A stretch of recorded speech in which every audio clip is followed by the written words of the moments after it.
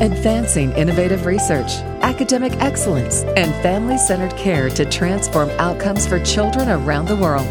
Children's Mercy Kansas City presents the audio interview series, Transformational Pediatrics, with host Dr. Michael Smith. Today's topic is getting used to it, how children and teens and their parents cope with cancer. My guest today is Dr. Kristen Stegenga. She's a nurse scientist with a special interest in supportive care research with adolescents and children with cancer and, of course, helping their families as well. Dr. Stegenga, welcome to the show. Thank you very much. So I noticed that in your bio that I received from Children's Mercy, you had mentioned that what you want to focus on is helping children with cancer be in the healthiest place that they can be in to take full advantage of the treatment and the cure. How did that come about for you? Well, I like to focus on strengths, actually. You know, I think that we focus a lot of times on the illness of the child and the family, but really they bring a lot of strengths to the table. And our focus is on their cure. So I want to make sure that when we are done, hopefully curing them, the overall cure rate for childhood cancer is 80%. That's not good enough yet, but that's pretty good. That we have them in the healthiest place when we're done, and that includes making sure that they're healthy psychosocially as well. Yeah. So let's talk then a little bit about how children cope with cancer. I mean, it's tough for adults, right? So What does a child go through when they receive that diagnosis? Well, initially, just like any child who comes into the hospital, they're scared. They don't really know what's going on. And for younger children, anything that involves a poke is really the worst thing in the whole world. And so certainly all of the things that we do to come to a diagnosis of cancer is pretty scary. So a lot of the things that we do to help them cope are really explaining what we're doing, getting child life involved, things like that to really help them know what's going on to the greatest extent that they can understand. And then they start to kind of get, sort of into the rhythm of the things that are going on here. And any kind of coping, coping really is looking at the situation, okay, what is going on, and deciding what to do about it. And kids do that too. They quickly figure out who their friends are. That's where, some of the great things that we have here are so helpful. We have, therapy dogs. We've got child life. We've got music therapy. We've got all these things that kind of help them realize that the hospital isn't as horrible a place as when they first got there. And so they start to quickly kind of appraise the situation and realize what things they like and what things they don't. And they start to, kind of process what's going on. And one of the most fascinating things that I learned through some of my research is how quickly kids actually get used to this. So it's interesting how, we think as adults that this has to be absolutely the worst thing that ever happened to them. And it's certainly not a party. But they actually get used to it, and they actually probably process better than their parents, right, to be honest. Yeah. Well, so you mentioned something like therapy dogs as an example. Yes. Why don't you tell us a little bit more about some of the specific programs and activities that Children's Mercy offers that helps them to cope? Well, so we have Hunter and Hope. Hunter is actually our therapy dog that is for hematology oncology, and he does a few other things, but he is predominantly for us, and he comes in and he might just, give a little love. You might just come in and let the kids pet him. It kind of depends on what the child is looking for, or for some of the kids. Interestingly, we're noticing we're getting ready to do another study. He seems to be anecdotally a really great companion for the older school age and young adolescent boys. He just seems to come up and just hop up on the bed and hang with them, and that can be really helpful for them to just have a guy to hang with, so to speak.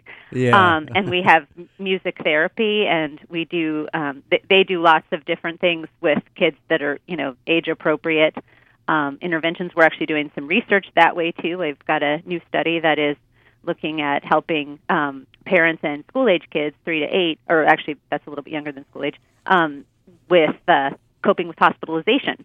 But then they also do lots of things that aren't research to just, help kids feel like kids. I think it's so important to remember, good point, yeah. even in the hospital, even with cancer, that kids are still kids and teenagers are still teenagers. And probably the biggest thing that we can do to help them cope with this diagnosis is to treat them like they are still kids or teenagers, regardless of their diagnosis, to the extent that we can. Of course, there are some things we can't do.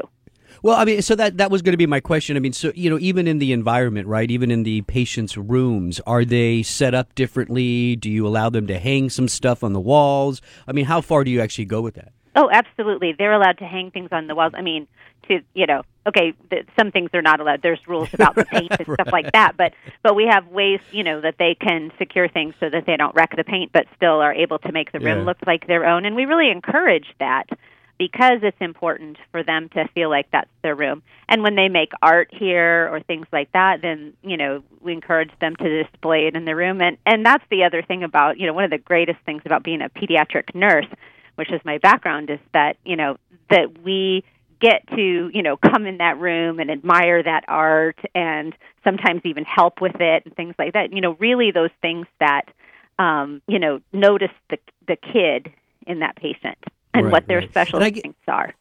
Yeah, and so I guess, when you hear of a program like yours and you are doing such a wonderful job helping the children cope, I mean, we always want to do something that's better than what we've done in the past, right? I mean, that's what we're always striving for, whether it's treatment, coping, whatever it is. So what has happened since you have really focused on putting them in that most healthiest place, psychosocially, physically? What kind of results have you seen? Well, I think that for one thing, even though, of course, I have these grand dreams of everything just being better and better, they are incremental steps. So one of the things that we studied a few years ago was helping adolescents while they're in transplant, and they could make a music video with a music therapist. And that research definitely yielded information that said that was helpful, that gave them a way to focus on something other than their transplant, and gave them a way, as it turned out, to make some meaning of their transplant. They were actually given that music video mostly because actually it was something that teenagers are into. But what happened was we found out that most of them really did focus on thinking about their life and the people who were important to them and stuff. And so then that research led to research that the parents in that study told us, that's great, but now they're opening up these conversations with us that we're not totally ready to have. So that led to another study that actually is just in analysis now. But how do we have those conversations? So then we worked with, in the next study, more adolescents and their parents, but we worked with the parents then too. How do we have these conversations with our kids that can sometimes be tough because some of them don't make it? And we have these videos that are so awesome, but now we're talking about really big things with our teenagers, and we want to talk to our teenagers, but let's face it, it's hard for parents and teenagers to talk sometimes. Right. So that was the next step. So all of these things are these incremental steps to making life better. So I know that I can speak for myself for sure, and I think everyone else who's trying to do this kind of work, in that we definitely have job security, continuing to try to make things better. Every step we take is an incremental step in making life better. Yeah. So you mentioned the parents there, and so that's obviously an important part of this conversation as well. We know that, and obviously this is a huge topic when we talk about the coping of parents, kids, and teens, but really they all kind of fit together, right? I mean, you at the same time when you're helping the teenager or even the child cope, you must be doing something to help the parents as well. So are there programs that are just geared towards the parent who's going to have to deal with some of these tough questions, for instance? Absolutely. And all of this is definitely a team effort. So as far as research goes, we're just working on some of those things. But in all of our daily, work here at the hospital, we've got a wonderful social work staff, too, who's always working with them. And I think that it's important for all of us to remember that they are all interlinked. And the fascinating thing, when you think about it, it's such an obvious statement, but everybody copes differently. We just finished a study that was actually looking at educating parents of newly diagnosed kids, and we really discovered that even within a parent dyad, one parent would want a whole lot of information about everything, and the other parent was like, you know what, don't tell me anything I don't have to know. I just want to know the basics. And so it just speaks to, there's a lot of buzz about personalized medicine right now. And I think that personalized medicine also encompasses, what does a family need to know? And how does that family cope? And how does each person in that family cope? Because, giving a one-size-fits-all care doesn't work. One parent might want to know absolutely every single thing, and they're going to be the one that's going to be looking on the Internet, and you're going to be helping them recognize what's a good source for information. And the next parent is going to be like, tell me only what I must know to take care of my child, because all of that information is very scary. And then the child, a lot of times we'll have kids who want to know stuff that maybe their parents don't want to know, and we have to negotiate that. So there's the research aspect, figuring out best ways to do things, and then there's the day-to-day care that we all, try to work as a team to give. And it's such a big deal to really do right by these families, but also recognize that they are all individuals. And sometimes, we have one, like maybe it's the parent who really thinks that things are very hard for their child, and then when you talk to the child, they're really actually fine. It's really that it's so hard for the parent to accept that this is going on for their child. It's really a big deal. Yeah. Well, and that's interesting. So, one last question then. So, when I look at the title of this, it's getting used to it, right? Mm-hmm. What does that mean? Like, as somebody who is really leading the way in helping parents, the families, the children cope, what does that mean to you? What does it mean to Children's Mercy when we say getting used to it? You know what? It's fascinating. I am still learning what that means as a researcher and as a nurse. The kids are helping me understand that little by little through my research.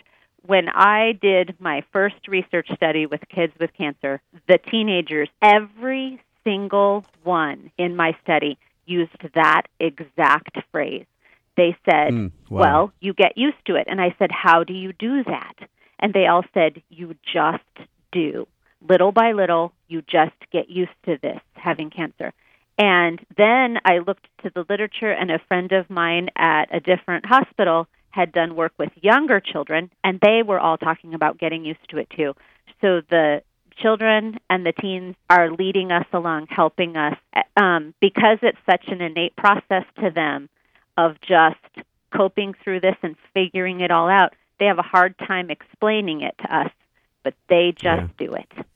So that's interesting too. So the end game for a lot of the patients is just getting used to it, but how they get to that point can be very individualized. They can go on different journeys. Some may want lots of information. Some may want, more social connection with. I mean, there's so many ways to get to that point, right? So you're allowing them to get used to it using multiple ways, right? Exactly.